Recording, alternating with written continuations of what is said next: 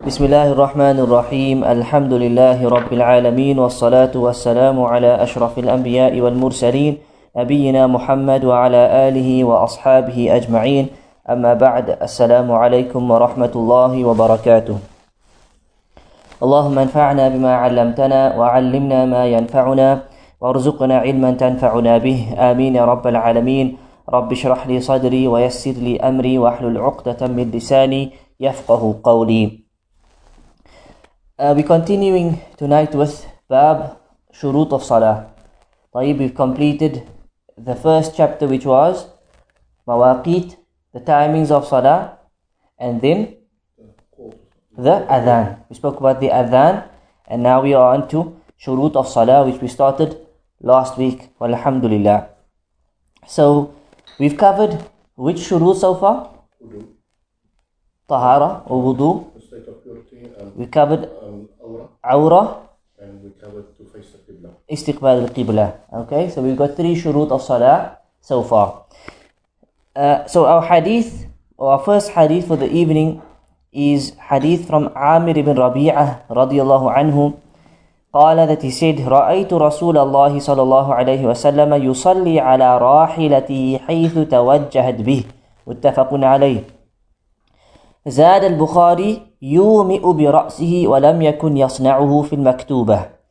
So the hadith continues on the issue of the Qibla, where Amir ibn Rabi'ah, the hadith of Amir, this is the hadith of Amir. He says that he saw Rasulullah sallallahu alayhi wasallam yusalli.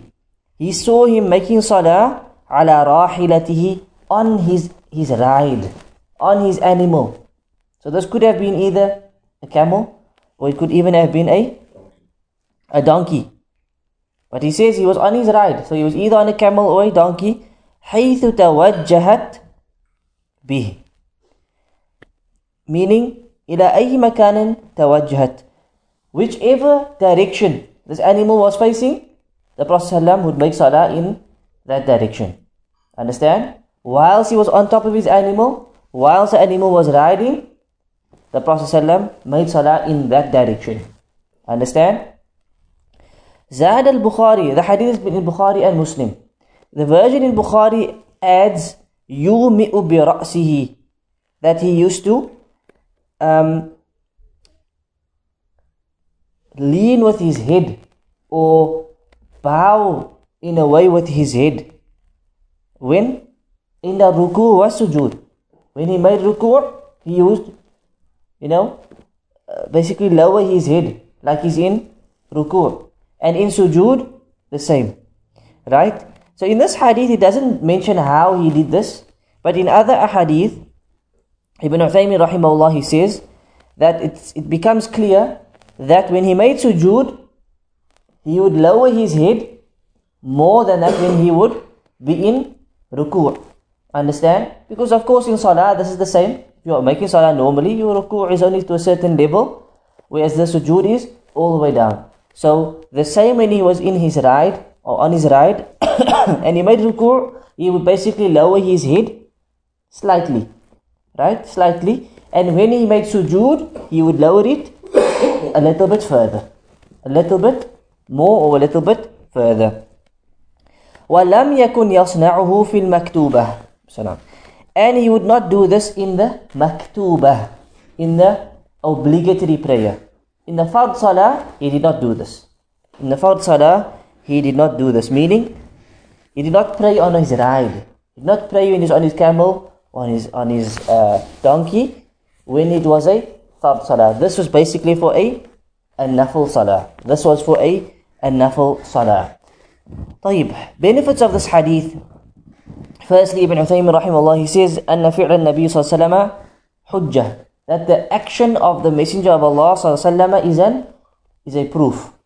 Whatever the Prophet صلى الله عليه وسلم did, this is an evidence. And this is of course known from the Sharia. Secondly, جواز الصلاة على الراحلة. It's permissible to make salah on a rahila, which is the ride, which is your animal. It's permissible to do this because this is what the Prophet ﷺ did. Right? Of course, he could not have done something which was haram. So this is of course permissible to do.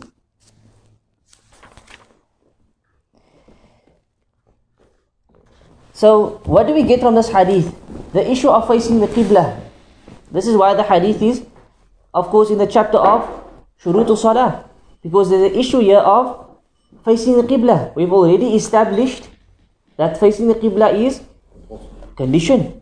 It's not just compulsory, it's a precondition. That before you start the Salah, the conditions of Salah have to be fulfilled before you start. Right? The wajibat is found within the Salah. The arkan is found within the Salah. The conditions of Salah is when it has to be fulfilled before the Salah starts. And istiqbalul Qibla, facing the Qibla, we established is a shart, is a condition of the Salah. Here in this hadith, what do we learn? That when he made the Nafil Salah on his ride, there was times when he did not face the Qibla. There was times when he did not face the Qibla. So the asl is that we face the Qibla. If it's possible that you're on your ride and you face the Qibla, you should do that. If it's possible that you are on a journey, that you're on a ride, any ride, and you can face the Qibla, then you must do that. Then you must do that. This is only now permissible when this is not possible. When it's impossible for you basically to face the Qibla. So if we think of an example, if you're in a car, I'd say it's basically impossible unless you're driving towards the Qibla. But how are you going to change direction in a car? It's not possible, right? If you're on a ship, it will be possible. If you can find the direction of the Qibla, or at least do your efforts to try and work out the direction, you should do that. You can ask someone the direction, you should do that. And then you face the Qibla on the ship. So you cannot take this hadith and say, no, the Prophet ﷺ, when he was on a journey, when he was on his camel, he didn't face the Qibla. But this is, your condition is different. Understand? You are able to face the Qibla, you must face the Qibla. The same with a plane, which is obviously more common than that of a ship. Most of us don't travel by ship. When we're on a plane, and it's a long journey through the waqt, right? Your journey of Salah on this plane ride is through the waqt. What then? You have to make Salah within the waqt, right? We have to make Salah within the waqt. So how do we do the Salah? Firstly, if you can stand, you should stand. And this is also another issue. Standing in Salah is a fard of the Salah, right? وَقُومُوا لِلَّهِ قَانِتِينَ. Allah says you must stand for the sake of Allah. Qaniteen. So that's one issue which we'll speak about perhaps when we get there. The other issue is facing the Qibla. Is this possible when you're on the plane or not? Right? I would say it depends. How do you face the Qibla if you're sitting in your seat? It's not possible, right? It's not entirely possible. It's not something that's simple to do. There's a lot of difficulty that might be involved. Unless you're on a certain type of plane. For example, Emirates, I know Saudi for sure. I don't know about Emirates. Right? They allow you to make Salah at the back. But that's, you see, Saudi has a specific Salah area. On the plane, they have a Salah room that's only used for Salah. Saudi has a spot on the aeroplane that's only used for Salah. It's not used for anything else. In that case, if you are able to go there and pray, you should pray. And they show you the Qibla as well. There's a screen in front of you that tells you the direction of the Qibla. So you have to do that in that case. So there's no excuse to sit in your seat and make Salah on a Saudi air flight. Unless the whole flight has turbulence. And they tell you can't get up. Then that's something different. On a different airline, there may not be a Salah room. Most likely there's no Salah room. So in that case, it's not easy for you just to go stand at the back. So let's say on Emirates, they allow you to stand at the back. They allow you to, okay sir, you can stand here and pray. You know? For the Fard Salah, we say you should do that. You should go there and pray. But for a Nafil Salah, Do you go there and say, hey ma'am, can I just make 2 rak'at? Can I just make some nafil salah? You are inconveniencing people. You understand? And we're going to get to this issue soon. You are inconveniencing people. So I would say this is not recommended. Because it's not a place for salah actually. It's a walkway. It's a place where people need to move up and down. You understand? So in that case, if you're on the plane and there's no other way, you can make salah in your seat, in whichever direction the plane is flying, in whichever direction the plane is heading, and Allah knows best.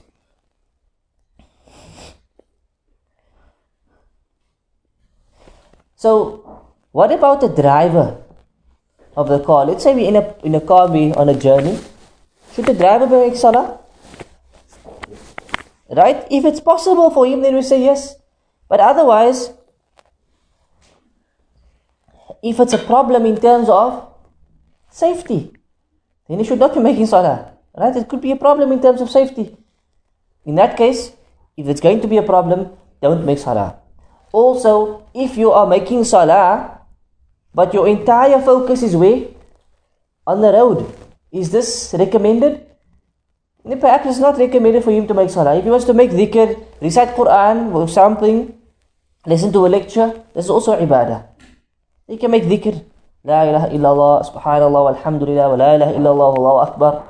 Various types, so many adhkar. This is something good. You understand? Doesn't necessarily have to make salah. Because where is his focus?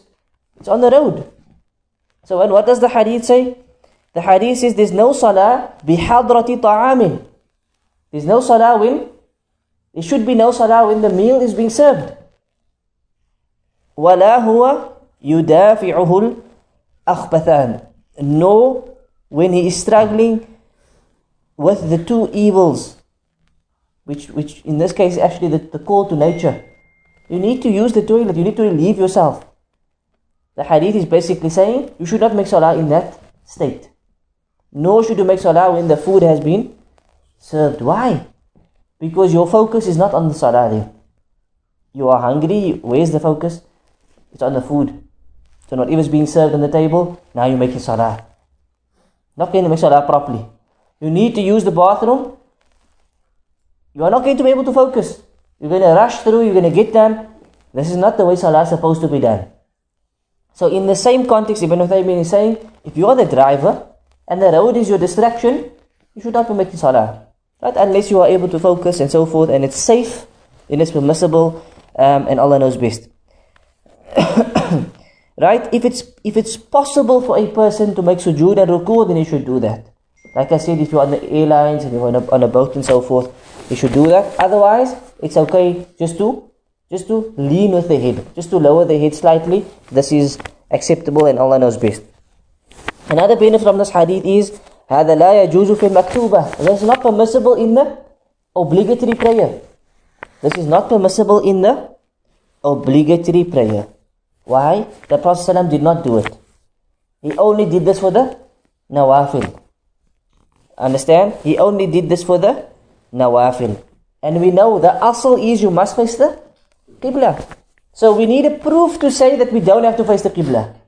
We need an evidence to say that you don't have to face the Qibla. In this case, yes? So we talk about the Sunnah Salah, not Fard. Both.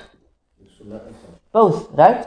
But what we find the Prophet ﷺ basically allowed was, if it's a Sunnah, Nafil Salah, right? It's a voluntary Salah. When he would be on travel, when he was on his animal, whichever direction the animal was facing on the journey, he would make Salah. You understand?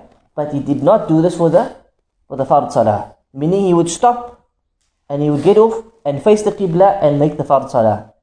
Are you with me? So, the point here is, the Prophet ﷺ allowed, and he did this for the Sunnah only. For somebody to claim it's okay for the Fard, this requires an evidence. Because you are now moving away from the general rule, which is that you must face the Qibla. So you cannot go on a trip, let's say you jump in the car and you drive off to Johannesburg. Right? It's a 10, 12, 15, 20 minute, 20 hour journey depending how you drive. Okay? You're going to drive through the waqts of Salah. You cannot be on the road and say, well, I'm making Salah as I'm driving. I'm now making Maghrib as I'm driving. You understand? Because it is more than possible for you to stop, pull over, make the salah, and get back in and go. Or you may jump. You understand? You can. This is a big time period for you. From Maghrib till midnight. Right? For Isha and Maghrib. So in that period, you need to stop over somewhere, make the salah properly, face the Qibla, jump back in the car, and you move. Understand? Because this is what you have to do for the fard. You have to face the Qibla for the fard. You have to face the Qibla for the fard. Unless it's impossible. Unless it is impossible. For example, you're on a plane. There's no way to stand to make salah. The only way you can make salah is in your seat. The only way you can make salah is in your seat. There's no way to stand in the plane. Then this becomes permissible. Okay. Another example Ibn Uthaymin gives is, you on an animal, for example, and it's pouring with rain. It's pouring with rain, right? You are unable to basically get off the animal because the roads are flooded. In this case, you make salah, the fard salah, on the animal, right? This is an excuse. Another example Ibn Uthaymin gives is on Arafah. He says sometimes on Arafah, people are stuck in their cars or in the bus, right? And the bus stands still. It stands still or it gets stuck in traffic. You are basically moving very slowly through the traffic, you know, and you might miss the waqt. So you make salah in the bus. You understand? But again, this is only permissible if you know that it's impossible for you to get off, make salah and get back on. If it's impossible, then this applies. If it's not possible, then you have to get off. And you have to stand, make salah properly, and then get back on the bus. We understand? If it's a time of necessity and there's no way that you can face the Qibla, truly no way, then you are allowed not to face the Qibla for fard or sunnah. But for sunnah, if it's nafil, then if you're on a journey, if you're on your ride, you can make salah like this. Only for the nafil salah. Understand? For the fard salah, this is not allowed. This is not allowed. Why? What's the difference? Technically, there's no difference. With the salah must be done the same way. Fard and sunnah are the same rules, right? But the hikmah here is that Allah basically wants to give us a reason not to miss the sunnah, not to neglect sunnah salahs. Because a person who's on a journey, he's not going to make the sunnah, am I right? Even just a normal nafil. A normal nafil salah during the day, he's not going to make the nafil salah. The person only makes the fard, and that's it. So this is a ruling that's given like a concession, that even if you're on the journey, even if you're driving, even if you're on the road, you can make the sunnah facing any direction, it's okay. You can be seated in your ride and it's okay. This is the hikmah. But the fard is different here. The fard is more important. So the fard, no, you have to make special time for the fard. Stop, make time for the fard and pray the fard. And then you carry on. But for the sunnah, for the nafil salah, you are allowed that concession as a traveler, a person on a journey, and so forth. Understand? Another benefit from this hadith is an-nafl mashru'u fi safar. That nafl salah is actually part of travel. Nafl salah it's legislated for traveling as well. Right? So the ulama here, Ibn Uthaymin says they do differ, but he says what is the correct view is that all of the nafl salah that we have is permissible and is legislated whilst on travel, except for the ratiba of dhuhr, the ratiba of maghrib, and the ratiba of isha. Now we should know what ratiba means by now. Right? I've mentioned this a few times. Ratiba is the sunnah salahs that are attached to the fard. Those specific sunnahs that are attached to the fard. 12 of them through the day. If you make them, you get a house in Jannah. So on travel, the Prophet ﷺ would not make these ratiba. The ratiba of dhuhr, maghrib and isha. Asr has no ratiba in the first place. So we know for Dhuhr there is 6. 4 before and 2 after. Maghrib has 2 after and Isha has 2 after. Right? That's 10 altogether. Which means there's only one Ratiba that he would continuously make. Which is the 2 for Fajr. Which is the 2 for Fajr. So this is a sunnah that he never neglected. Whether he was in travel or whether he was at home and resident. He would always make the 2 before Fajr. Also, he would never neglect Witr. Witr he would never neglect. Right? Those are 2 of the most important sunnah salahs through the day. 2 before Fajr and the Witr at the end of the night. Tayyib. As for the other nawafil, voluntary salahs that we have, like Salatul Duha, the morning prayer, right, that we make after the sun has risen, up until Zawal, we have a Duha period, that we make salah, which is a very virtuous salah, right? This is legislated. It's more than permissible, it's still recommended as a traveler to make Salatul Duha. Other salahs like Salatul Maghrib, Salatul Layl. Sorry, not Maghrib, what did I say? Other salahs like Salatul Layl, so Tahajjud, Qiyamul Layl is still legislated during travel. And Salatul Kusuf, like when there's an eclipse. Or Istikhara. If you need to make Istikhara, it's legislated on travel. Right? The only sunnahs that the Prophet would leave out was those before Dhuhr and after Dhuhr, those before and after Maghrib and Isha. Understand? You would make jump basically between those salahs, Dhuhr and Asr, Maghrib and Isha. So there was no sunnahs involved over there, through the day basically. But Fajr he made the sunnah. Witr at the end of the night he made the sunnah. And at times Duha as well. Okay? So these are something that we should try and incorporate. Not to neglect the sunnah completely when we travel. We only make jump salah, fard, that's it, finish. Try and at least make the witr at the end. Try and make sure before Fajr you make the sunnah as well of Fajr. خَيْرٌ مِنَ الدُّنْيَا وَمَا فِيهَا. The hadith says that 2 before Fajr is better than this whole world and whatever it contains. That's the 2 just before Fajr, the virtue that it has, and Allah knows best. The next hadith is narrated by Abu Dawood from the hadith of Anas radiallahu anhu, which says, كَانَ إِذَا سَافَرَ فَأَرَادَ أَنْ يَتَطَوَّعَ استقبل بناقته القبلة فكبر ثم صلى حيث كان وجه ركابه وإسناده حسن. It says, when he traveled and he wanted to make tatawwu' salah, salatul tatawwu', which means the sunnah salahs, voluntary salahs. Another word in Arabic is tatawwu', voluntary actions. When he wanted to make salatul tatawwu', استقبل بناقته القبلة فكبر. He turned his camel towards the Qibla and then he made the takbir. So when he wanted to make sunnah, what did he do? He turned his camel in the direction of the Qibla, then he made the takbir, Allahu Akbar, and as the camel walked, he would just continue making salah whichever direction the camel ended up facing. So what does this hadith add? This hadith basically tells us that he would firstly face the Qibla, say Allahu Akbar, then whichever direction the camel would end up facing, he would face. So there's a slight difference from this hadith to the previous hadith. The previous hadith doesn't mention the issue of facing the Qibla firstly, then saying Allahu Akbar, and then facing any direction. The previous hadith just said, he prayed on his ride, whichever direction it faced.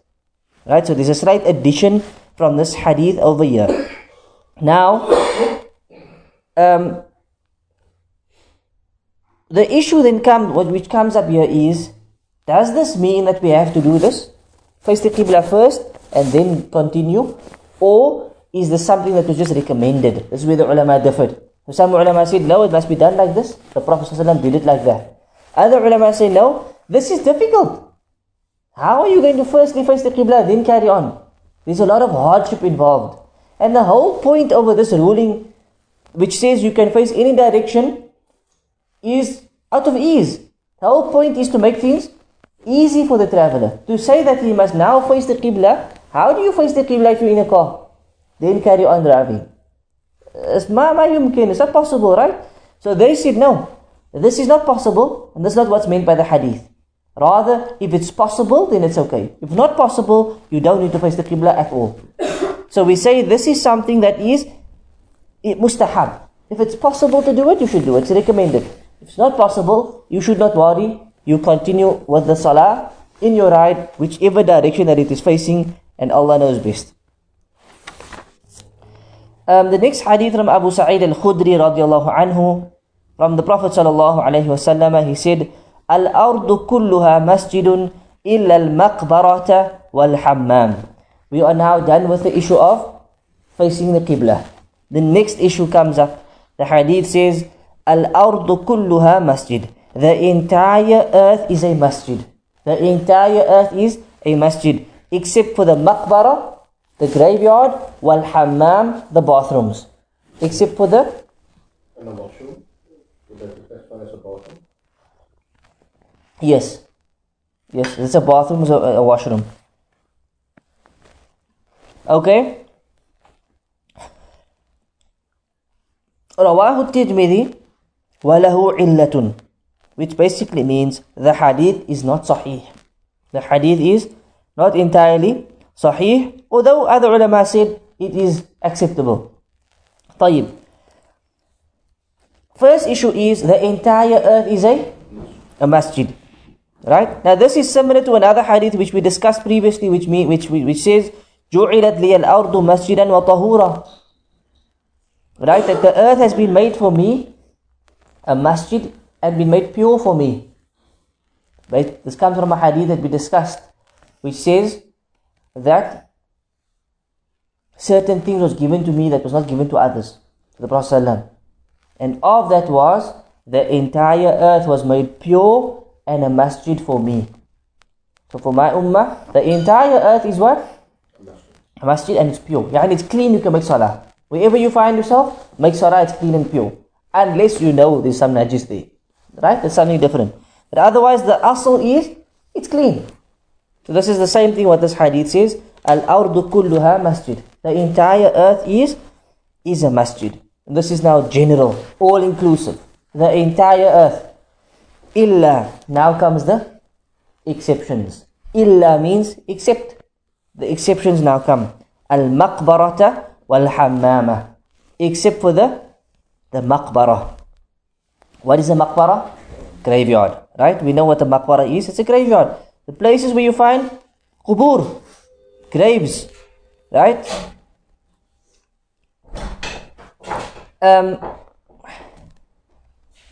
What's the wisdom in this? Right? To prevent shirk. To prevent grave worship from taking place. So, again, we've discussed this many times in Kitab al-Tawheed and other books. The issue here is Saddu Dhari'ah. The Sharia and the Prophet ﷺ was very, very strict. And they took the means by cutting off the means to any haram. They made sure that not just, we didn't just make things haram, whatever leads to the haram is also haram. They cut off the means to shirk from so many angles. So this is one example. Initially in the early days of Islam, visiting quburs was haram. Visiting graves, not permissible. What does the hadith say? كُنْتُ نَهَيْتُكُمْ عَنْ زِيَارَةِ الْقُبُورِ. The Prophet said to the Sahaba, I used to prohibit you from visiting graves. I used to prohibit you. Used to be haram. But now, I permit you, فَزُورُوهَا. So go and visit them. After the Tawheed was established, after the Iman was established, now you can go and visit graves once again. Understand? But, here's another hadith. You're not allowed to make salah in a maqbarah. Why? It's possible when you are making salah in a maqbarah, you see a grave of a righteous person, of an important person, of a salih person, of one of the Sahaba, whoever it may be, a great Imam Ahl Sunnah. And what happens? You become inclined to this person. You have great love for this person, great respect for this person. And all of a sudden, you incline to make salah at his qabr, next to his qabr. And the next thing you know, you are facing the qabr. And the next thing you know, you are worshipping him. Wa na'udhu billah. This is possible and this happens. It's not something that's far-fetched. We can see this happening already. You'll find this from the Shia, you'll find this from the Sufis. They worship graves. It's known. Right? It's known. So, the means has been taken by the Prophet ﷺ for this reason. Not permissible to make it a maqbara. It's got nothing to do in this case with najasa. Because it's technically nothing najis in the maqbara. The graves are pure and clean. The earth is clean. Why was it made haram? For the tawheedi aspect. To keep shirk away from the ummah. This is why to make salah in a maqbara is haram. Understand? So here Ibn Uthaymin says it doesn't make a difference based on this hadith whether the quburs are in front of you or behind you or on your sides. It doesn't make a difference. As long as you are in a maqbara, it's haram to make salah. As long as you are inside of a maqbara, it's considered a maqbara, it's considered a grave site, a graveyard, then it's haram to make salah there. Understand? Even if there's only one qabr, it's haram to make salah there. Understand? An example, many graveyards we have, that's clear examples. Another example would be Makasa. What do you mean by Makasa? A kramat. In our terms we call it a kramat, i.e. a shrine. A shrine is a small building with a grave inside. That would be considered as a grave site, a maqbara. And so Habibia? Habibia is a maqbara. So the way the masjid, the entire... So no, not the masjid. The masjid is separate from the shrine. Right? So the shrine is a maqbara. The masjid is a masjid. Understand? So in this case we say to make salah in the masjid is fine. To make salah in the maqbara, in the kramat, in the shrine is haram. They made it a place of worship. Eh? Sorry? They made that place a place of worship. It's got salah, carpets, everything. All of the kramats have been made places of worship. Go into any kramat. There's no tiles in there, there's mats, there's carpets, there's musallas in there. You understand? And sorry? Same. It's the same. Bro, what? It's a maqam. Maqam. What's a maqam? Like they say, most probably buried here. They're not too sure. Like for example, in Palestine they say this is the maqam of Nabi Musa, this is the maqam of Nabi Ibrahim, but it's not guaranteed that they are buried here. Okay. It's a grave site. It's haram to make salah there. Understand? Irrespective of who's buried there.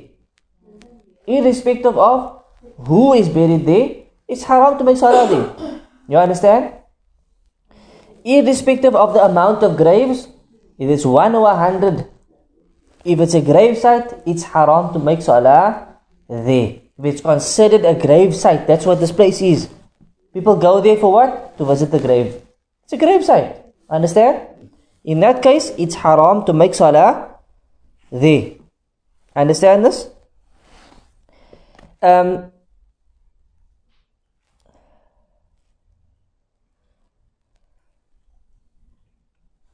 So the same issue with Ibn Uthaymin says building a masjid around a grave. And this is where kramat comes in. They build, even if it's not considered a masjid, it's the same thing. They build a structure over the grave and it becomes a site where people come to visit, right, back and forth. This is also considered as a maqbara. It's also considered as a maqbara, whether people make salah there 5 times a day or not. It was built over the grave or around the grave. So in any case we say haram to make salah there, your salah is not accepted. Your salah is not accepted and it will have to be repeated. Right? Then Ibn Uthaymin says, if somebody is buried inside of a masjid, so you got a masjid and then they put the grave inside the masjid. This is now slightly different. It's not a masjid built around the grave, it's a grave put inside the masjid. So basically the masjid was there first and then the grave was put in. You understand? This firstly is haram. To put the grave there is haram, because it can lead to shirk. Secondly, he says the salah in this case would be accepted on condition you are not facing the qabr. On condition you are not facing the qabr. Right? I would say avoid it completely. If there's any masjid that you know has a qabr inside of it, stay away from that masjid. Stay away from the masjid, because number one, which was there first, we don't know. Number two, why did they put the qabr in there? What is the aqidah of these people? It's more than likely this is a group of grave worshippers. This is why the qabr is in the masjid. It makes it easy for them to go and worship the grave. You understand? And I don't know if I mentioned this before, but about 3 years ago, I was in Durban, and there was a big masjid nearby to where I stayed. And I mean, I could see from the outside it was basically a hardcore Sufi masjid. So I never made salah there. But after Jumu'ah, I went to the masjid. After the salah, I went to the masjid to go look, to go see what's happening. And this is where I saw a qabr inside the masjid. A proper shrine inside the masjid. And after Jumu'ah, what the musallis do is, they come to the shrine after the Jumu'ah, they stand around the shrine, and they sing some poetry, and then they each one make dua around the shrine. Some of them put their heads on the shrine. They stand in a line to do this. So as they get to the shrine, they bow down. I'm not saying it's ruku or sujood, but they lower themselves, put their head on the shrine, and basically make dua there. You understand? Clear cut. If not shirk, at least it's a major bid'ah that's leading directly to shirk. You understand? It's a bid'ah that leads to shirk. That's the least that we can say. But we are pretty sure that they were committing shirk as well. You understand? And this is why the qabr is in the masjid in the first place. Hence, this is not a place to be making salah at all. At all. Right? So, if you are not, if it was put into the masjid, that's something different. But I would still say, to protect your iman, you stay away from any masjid that you know contains a qabr. Right? As for the hammam, which is a bathroom or a washroom, then basically this is not a place that's befitting for salah. It's not a place that's befitting for salah, and for this reason, it's not permissible to make salah in it. Benefits of the hadith: the entire earth is a masjid, permissible to make salah. Right? And what has been excluded here is the maqbara and the hammam. Right? The maqbara and the hammam. So anywhere else from so far is permissible to make salah. Whether you're on the roof, whether you're on the carpet, whether you're on the sand or the earth, wherever you are on the beach or on the grass, it's permissible to make salah. Right? Secondly, maqbara laysat mahal salah. The maqbara is not a place for salah. If you make salah, is your salah accepted? It's not accepted. Right? It's not accepted. Your salah is batil, and you have to repeat that salah elsewhere. Right? The exception here is which salah? Is a salah that's excluded from this. Fard. Which salah is excluded from this? From the ruling of making salah in the maqbara. Janazah. Right? Salatul janazah is permissible to make salah inside of a maqbara. Why is this? No ruku, no sujood. No ruku, no sujood. You understand? And the Prophet ﷺ would of course stand in front of the mayyit when he makes janazah salah. You understand? But there's no ruku and no sujood. No ruku and no sujood. So this is something different to the rest of the salahs. Something different to the rest of the salahs. So now we take an example. In Cape Town, we got Constantia, maqbara, with a masjid inside it. On top of the maqbara there's a small mosque. Am I right? Janazas come in there, make the janazah salah, no problem. No problem. And from there they take it and they bury the mayyit immediately. Right? Any other salah in that masjid would be impermissible. Why? It's inside of the maqbara. What if you didn't know? If you didn't know, you didn't know. Right? once you know, you are not allowed to make tahiyatul masjid in there. You are not allowed to make Eid or Jumu'ah or Fard or Dhuhr or Sunnah or anything. It's inside of the maqbara. It's not cordoned off. It's not cordoned off. Just outside the window you will see the quburs right in front of you. You understand? So this is inside of the maqbara. We say about this, don't make salah there. Unless you're making janazah salah. That's it. Unless you're making janazah salah. Otherwise, it's not permissible to make any other salah in that masjid. If they build something to separate the masjid from the maqbara, then we say it's permissible. But that masjid is not separated. It's literally part of the maqbara. You understand? It's part of the maqbara. There's no, like I said, if you look outside the window, you see the qabr right in front of you. If there was a small road or a wall to basically cordon off the masjid from the maqbara area, then that's fine. But this is not cordoned off at all. If you take Habibiyah, right, you've got the masjid, then a road, then a wall that around the kramat, and then the kramat. Are you with me? Hence we say it's not part of the masjid. It's clearly separated from the masjid. You understand? So that we say it's permissible to make in the masjid on that terms. I still would not say to make salah there because of the aqidah of the people. That's another different issue. The aqidah of the imams there is something else. You understand? It's about the Sufis, hardcore Sufis that promotes these grave worshipping and these type of things. So to make salah there, I still don't promote that. But the issue of the qabr is a different issue. We say that doesn't actually affect the salah. So let's say you ended up making salah there by yourself. Inshallah your salah is accepted, no problem, and Allah knows best.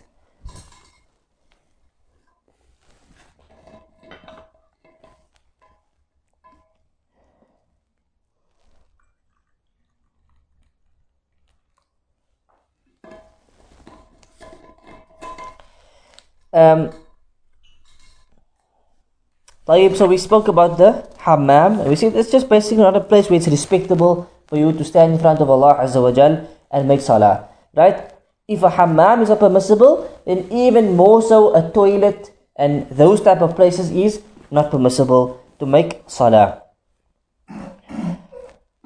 So we got three places: a maqbara, a bathroom or washroom, or a toilet. Those are three places without a doubt which is haram to make salah. What's the condition here?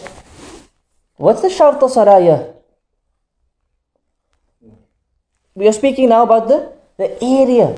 The place that you make salah has to be clean and pure, and also it has to be a place where it's permissible to make salah. So it does not include a maqbara, nor a washroom or a toilet. Okay? The next hadith from Ibn Umar radiallahu anhuma, he said, نَهَى النَّبِيُّ صَلَى اللَّهُ عَلَيْهِ وسلم أَنْ يُصَلِّي فِي سَبْعِ مَوَاطِنَهِ. He said the Prophet ﷺ forbade making salah in 7 places. There are 7 places according to this hadith where it is haram to make salah. Firstly is al-mazbalati. Al-mazbala. What is a mazbala? It's basically a place where you dump your litter. A garbage dump. A mazbala is a place where you dump your dirt and your litter. Dirt site or a garbage site or a garbage dump. This is a mazbala. Okay. First point here is actually the hadith is weak. The hadith is weak. Okay, which means it cannot be used as an evidence. Okay, so keep that in mind. Now the mazbala issue. Why is this? Again, it's not purity. If it's a garbage site, it's more likely there's going to be something dirty, something najis. And out of respect for Allah Azza wa Jal, this is not a place for salah. It's not a place where you dump all your dirt and you go make salah there. You understand? This is not befitting. In fact, what does the hadith say? There's a hadith that prohibits us from spitting in the salah. Prohibits us from spitting in front of us in salah is, unless you really now need to, that's something different, then you should spit to the left. You understand? Because of the virtue of salah. Also the Prophet ﷺ, he saw some mucus on the wall one day in front of the masjid, in the front of the masjid. And he immediately went and he cleaned the wall, he scraped it off out of respect for the place of salah. You understand? If that is not befitting, some mucus, meaning somebody might have spat there, or somebody might have sneezed, or whatever the case may be, the Prophet ﷺ saw it and immediately he cleaned it off. Because why? Because this is not befitting for us musalla area, a place of salah. What about the garbage site? Are you with me? That should be even more so that it's not befitting for a place of salah. So this is why we say it's not permissible. Some ulama say it is permissible because the hadith is weak. So this doesn't count. It's permissible to make salah there as long as you know there's no najis. As long as you know there is no najis. Because the whole earth is a masjid. Remember, the whole earth is a masjid. So technically it's permissible to make salah there, on condition you know that there's no najis on the area. So those are two opinions, right? The first group will say it's not befitting, whether they accept the hadith. Second group says hadith is weak, so we can't accept it, right? I would say even if the hadith is weak, it makes sense that we don't make salah there, because it's not befitting. It's not out ihtiraman lillah, out of our respect for Allah Azza wa Jal. We don't go to how big is the dunya, you know? If that's the only, if you're locked up in a garbage site, that's one thing. But to choose to make salah there, you know, ma yanbaghi.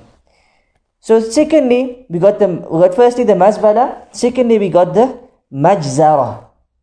The majzara. What is a majzara? It's a slaughtering area where people slaughter animals. Right? You go there to slaughter your sheep or your chickens or whatever the case may be.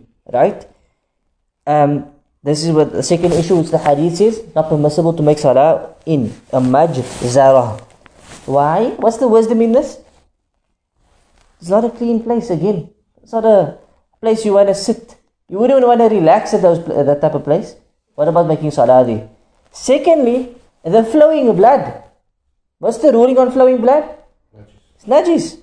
Daman masfuhan. The Quran speaks about daman masfuhan. It's flowing blood. So as you slaughter the animal, that blood that pours out is najis. That blood that pours out is najis, that which is the slaughtering area. You understand? So in this area over here, we say it should be avoided. It's not a place, again, it's not a respectable place where you want to be making salah in front of Allah subhanahu wa ta'ala. Understand? So this is the wisdom in this. That is probably going to be najis there and so forth.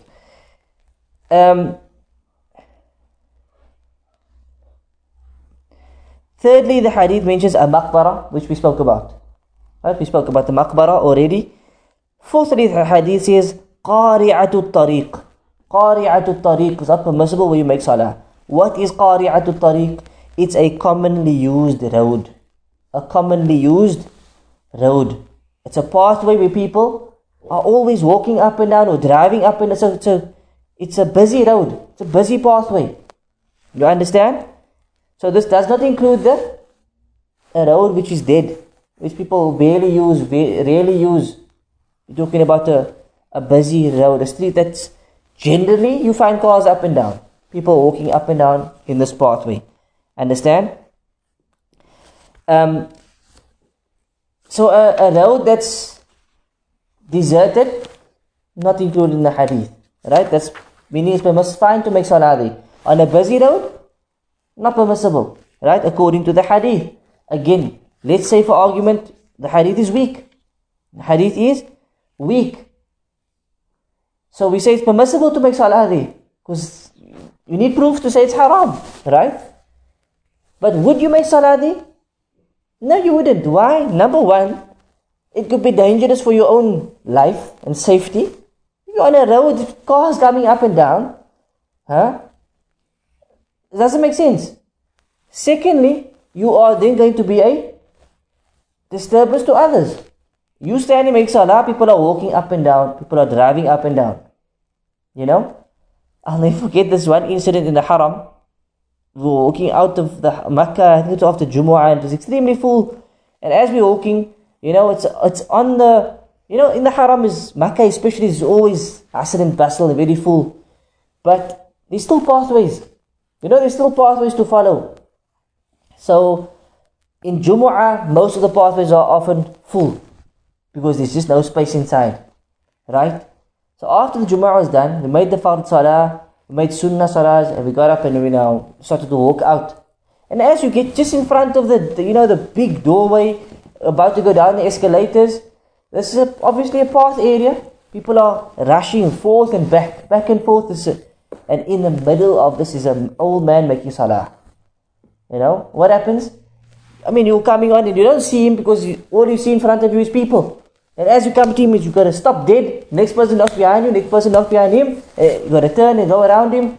And this one person making salah is a huge problem. One person in front of a massive crowd walking up and down, he's making salah, sunnah salah there. You understand? And I always remember, this probably happens often, but I always remember this because I was with a South African guy and he told me, Sheikh, what do you think about this? Is this okay? And I said, no, that's not okay, this guy's crazy. He clearly doesn't have an aql. That's why he's jahil. He just thought, I'll make salah in the haram, but he hasn't thought about his surroundings. So he said to me, Sheikh, is this fine? I said to him, no, that's not fine. This is stupidity, You're going to cause your own harm here. Somebody's going to walk and the next person's going to fall over him and fall on top of you, and it can cause a massive stampede because of that stupidity. With all due respect to the old man, it's stupidity. You understand? You can...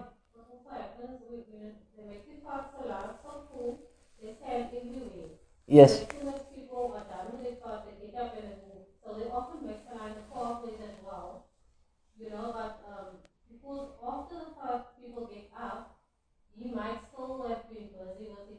Catching up. And everyone else that was standing next to him was done already maybe. Because I often found that you think you're going to make your sunnah still and sit with it, but then everyone else has gone. All around you. Yeah. So in that case, you need to break your salah and move. Except it's a fard. Look, it's not a fard. The fard of Jumu'ah is done. You understand? For example, you join Imam, because that's what's happening also many times in the haram. But even then, you should move. The space in front of you, in the way, you should take a step forward. Get out of the way. You understand? You can't stand in the middle of I'm talking about in the middle of the path. You got 100,000 people walking this way, another 100,000 going past you from the left, and you standing back. How do you even focus in the salah? It's the other issue. How do you even focus? You got people literally tramping all over you. Literally knocking you from this side, knocking from that side, because you're in the middle of the path. You understand? So this is an example of qari'atul tariq.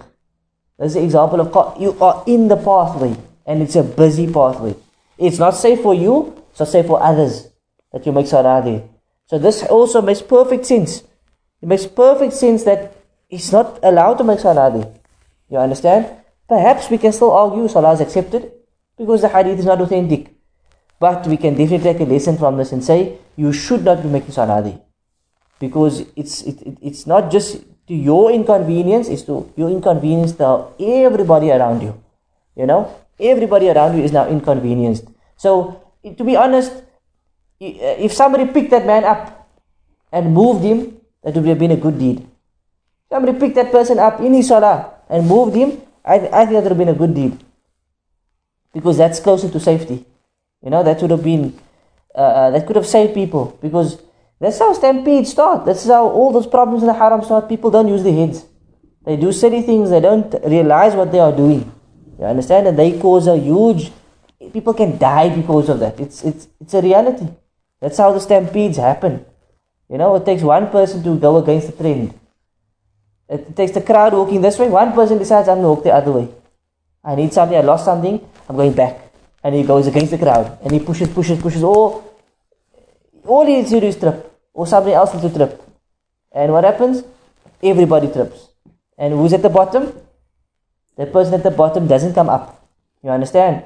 So it's very, very serious actually, this issue of following protocol.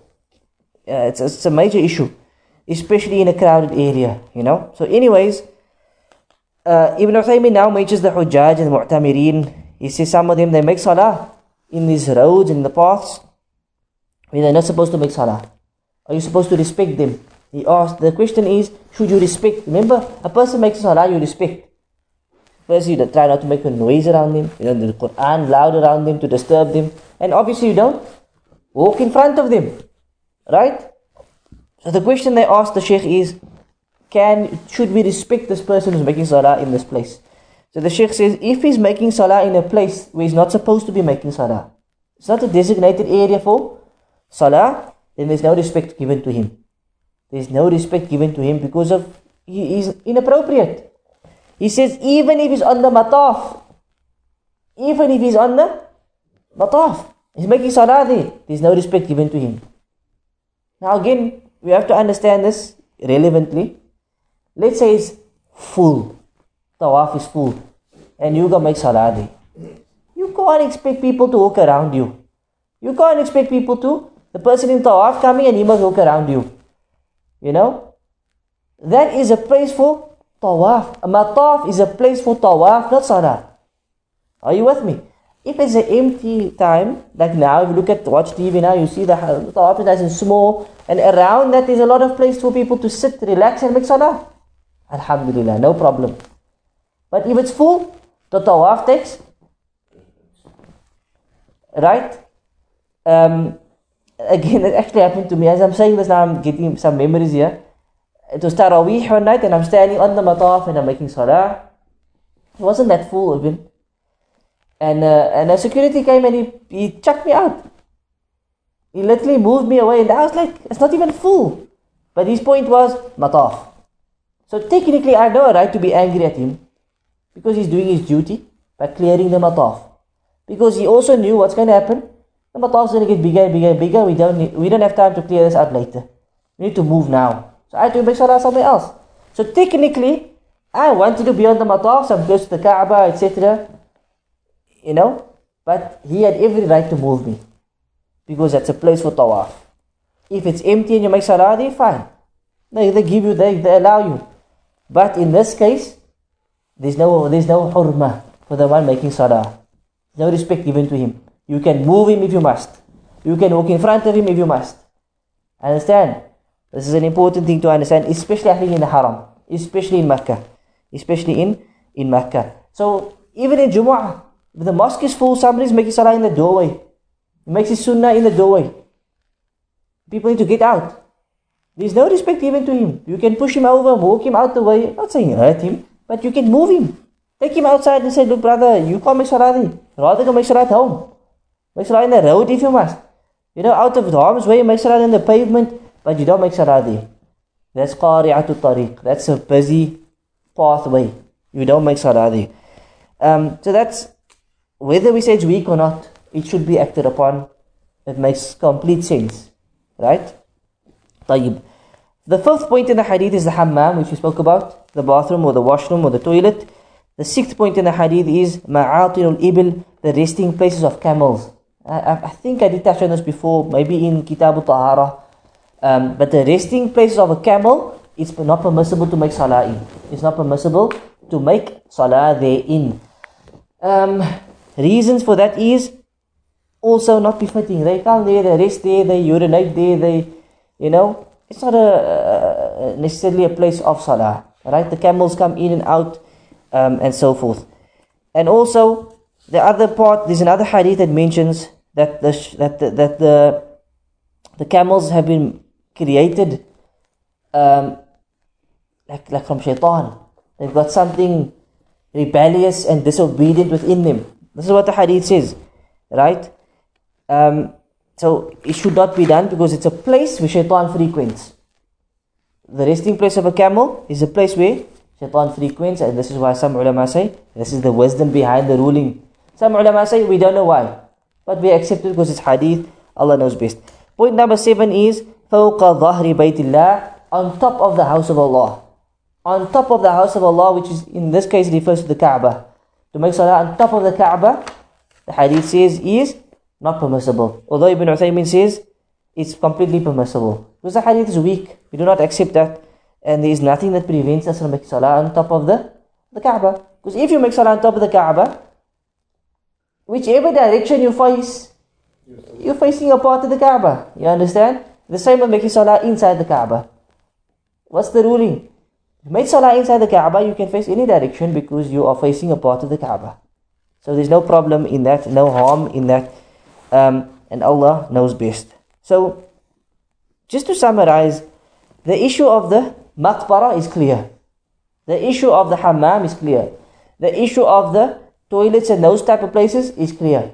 The issue of the mazbala, which is the garbage dump, we said is best that we don't make salah there. Even if some people say it's permissible because the hadith is weak, this is not befitting. Don't make salah there. Right? The majzara, slaughtering area, most likely going to be najis, also not befitting. We try to avoid making salah. We try to avoid making salah there. Maqbara is clear. Qari'atul tariq, we said, is clear. Don't make salah in a busy pathway. Right? A road or a pathway where it's not so busy, no problem. You're not inconveniencing anybody else. No harm in that, no sin in that. Allah knows best. Right? But keep in mind, inconveniencing others. Keep in mind the safety of yourself and others. If this is not a problem, inshallah there's no harm in making salah in those places. Number 5, the hammam, we said is clear. Number 6, the place of the camels should be avoided. Number 7, on top of the house of Allah, no problem in making salah there. And Allah knows best. Right? So these places, even if you argue and say, technically the salah is sahih there, we still say it should be avoided because of the wisdom behind the rulings. You understand? Avoid them for the safety of your salah and out of respect to Allah Azza wa Jal. We should avoid making salah in these areas. Last hadith is from Abu Marthad al-Ghanawi radiallahu anhu. He said, سمعت رسول الله صلى الله عليه وسلم يقول لا تصلوا إلى القبور ولا تجلسوا عليها رواه مسلم. The hadith says, do not pray in the direction of the graves. Do not pray in the direction of the graves and do not sit upon the graves. Okay, again the issue of the graves come up in another hadith, hadith of Sahih Muslim, but this one is a bit different. It doesn't speak about the maqbara, it says don't pray in the direction of, so you cannot pray facing a qabr. You cannot pray facing a qabr. So if it's a maqbara, haram, whether the qabr is in front of you, behind you. If you are praying in the direction of a qabr, also haram. What's the wisdom? Clearly shirk. You pray in the direction of a qabr, this could lead to major shirk, and Allah knows best. And do not sit upon a grave. And why is this? Out of respect for the mayyit. Out of respect for the mayyit. So from the one angle, the Prophet ﷺ is saying, don't be an extremist by praying towards the grave. But at the same time, have respect for the grave. Have respect for the grave and don't go and sit on the grave. You see the balance here. The one angle, you got to respect the qabr. Don't revere, but respect the qabr. But at the same time, you can't worship the qabr. You can't make salah to the qabr. You understand? And that's something important. This is the ummatun wasata. The balanced nation. Balanced nation of Islam. Some of the benefits of the hadith Ibn Uthaymin mentioned is, we see the misguidance of some of the people in Masjid al-Nabawi who go and they strive to sit where? They strive to make salah behind the grave of the Prophet ﷺ, so that they are facing his house and so that they are facing his qabr. You understand? This is why some people go sit there especially. That's where they want to make salah. We see the misguidance of these people. So firstly, what people don't know is the qabr is there and there are walls built around the qabr. There are walls built around the qabr. So technically speaking, the qabr is separated. Separated, and therefore you're not technically reaching the Prophet. You understand? So secondly, what about the salah of these people? It's batil. Even though the walls are there, Why? Because of their niyyah. Because of their intention is to make it, they are directly going against the hadith about making in the direction of the grave. If you found yourself there in the haram, in that spot, and you're making the direction of the graves, no problem. Because your niyyah was not to face the graves. And also the graves are separated. So there's no problem in this. But if your niyyah was purposed, I'm going to sit here so I can face the qabr, your salah is batil. And you could even be falling into major shirk. You could even be falling into major shirk, and Allah knows best. The second point of the hadith is sitting on the grave, which is haram. In fact, we say it's a major sin. It's a major sin. Because another hadith says, for one of you to sit on a live coal, that will burn your thawb, burn your clothing and reach your skin, burns right through your clothing into your skin, is better for you than to sit on a grave. It's better for you than to sit on a grave. This is the seriousness of sitting on a grave. So, walking on the grave, look, if it's considered this accident is accident. You're not punished for any accident. You can't avoid it. You're excused. You didn't see the grave there, like some of the maqbaras are built like that. It's overlapping, and that's something different. You try and tiptoe around it. It's something different. But to go and sit on the grave purposefully, not permissible. Walk over it. Stepping over, inshallah it's okay. Inshallah it's okay. I think we have to also look customarily what's considered disrespectful and what's not considered disrespectful. So if it's considered as disrespectful to be jumping and walking over the graves, we should avoid it. If it's considered okay, then it's okay. Right? So what we should do is we try to stick to the pathways. We try our best to stick to the pathways. Like I said, sometimes it becomes difficult because the graves are built on top of each other, and it's difficult, to get to a certain point. So people are left with no choice but to walk over, or to tiptoe around the grave. In that case, inshallah, you're excused. We are excused because we're trying our best. Fear Allah as much as we can. But to purposely walk directly over, to sit next to the grave and to sit on another person's grave, this is not permissible. And if you sit on the wall of the grave, also not permissible. Or rather avoid it. Avoid is better. Avoid is better. There shouldn't even be a wall, in fact. Shouldn't even be a wall, in fact. That's another different issue altogether. The rulings on the grave, what's permissible, what's not permissible. But that's for another time, and Allah knows best. وصلى الله على نبينا محمد وعلى آله وصحبه أجمعين. سبحانك اللهم وبحمدك أشهد أن لا إله إلا أنت أستغفرك وأتوب إليك.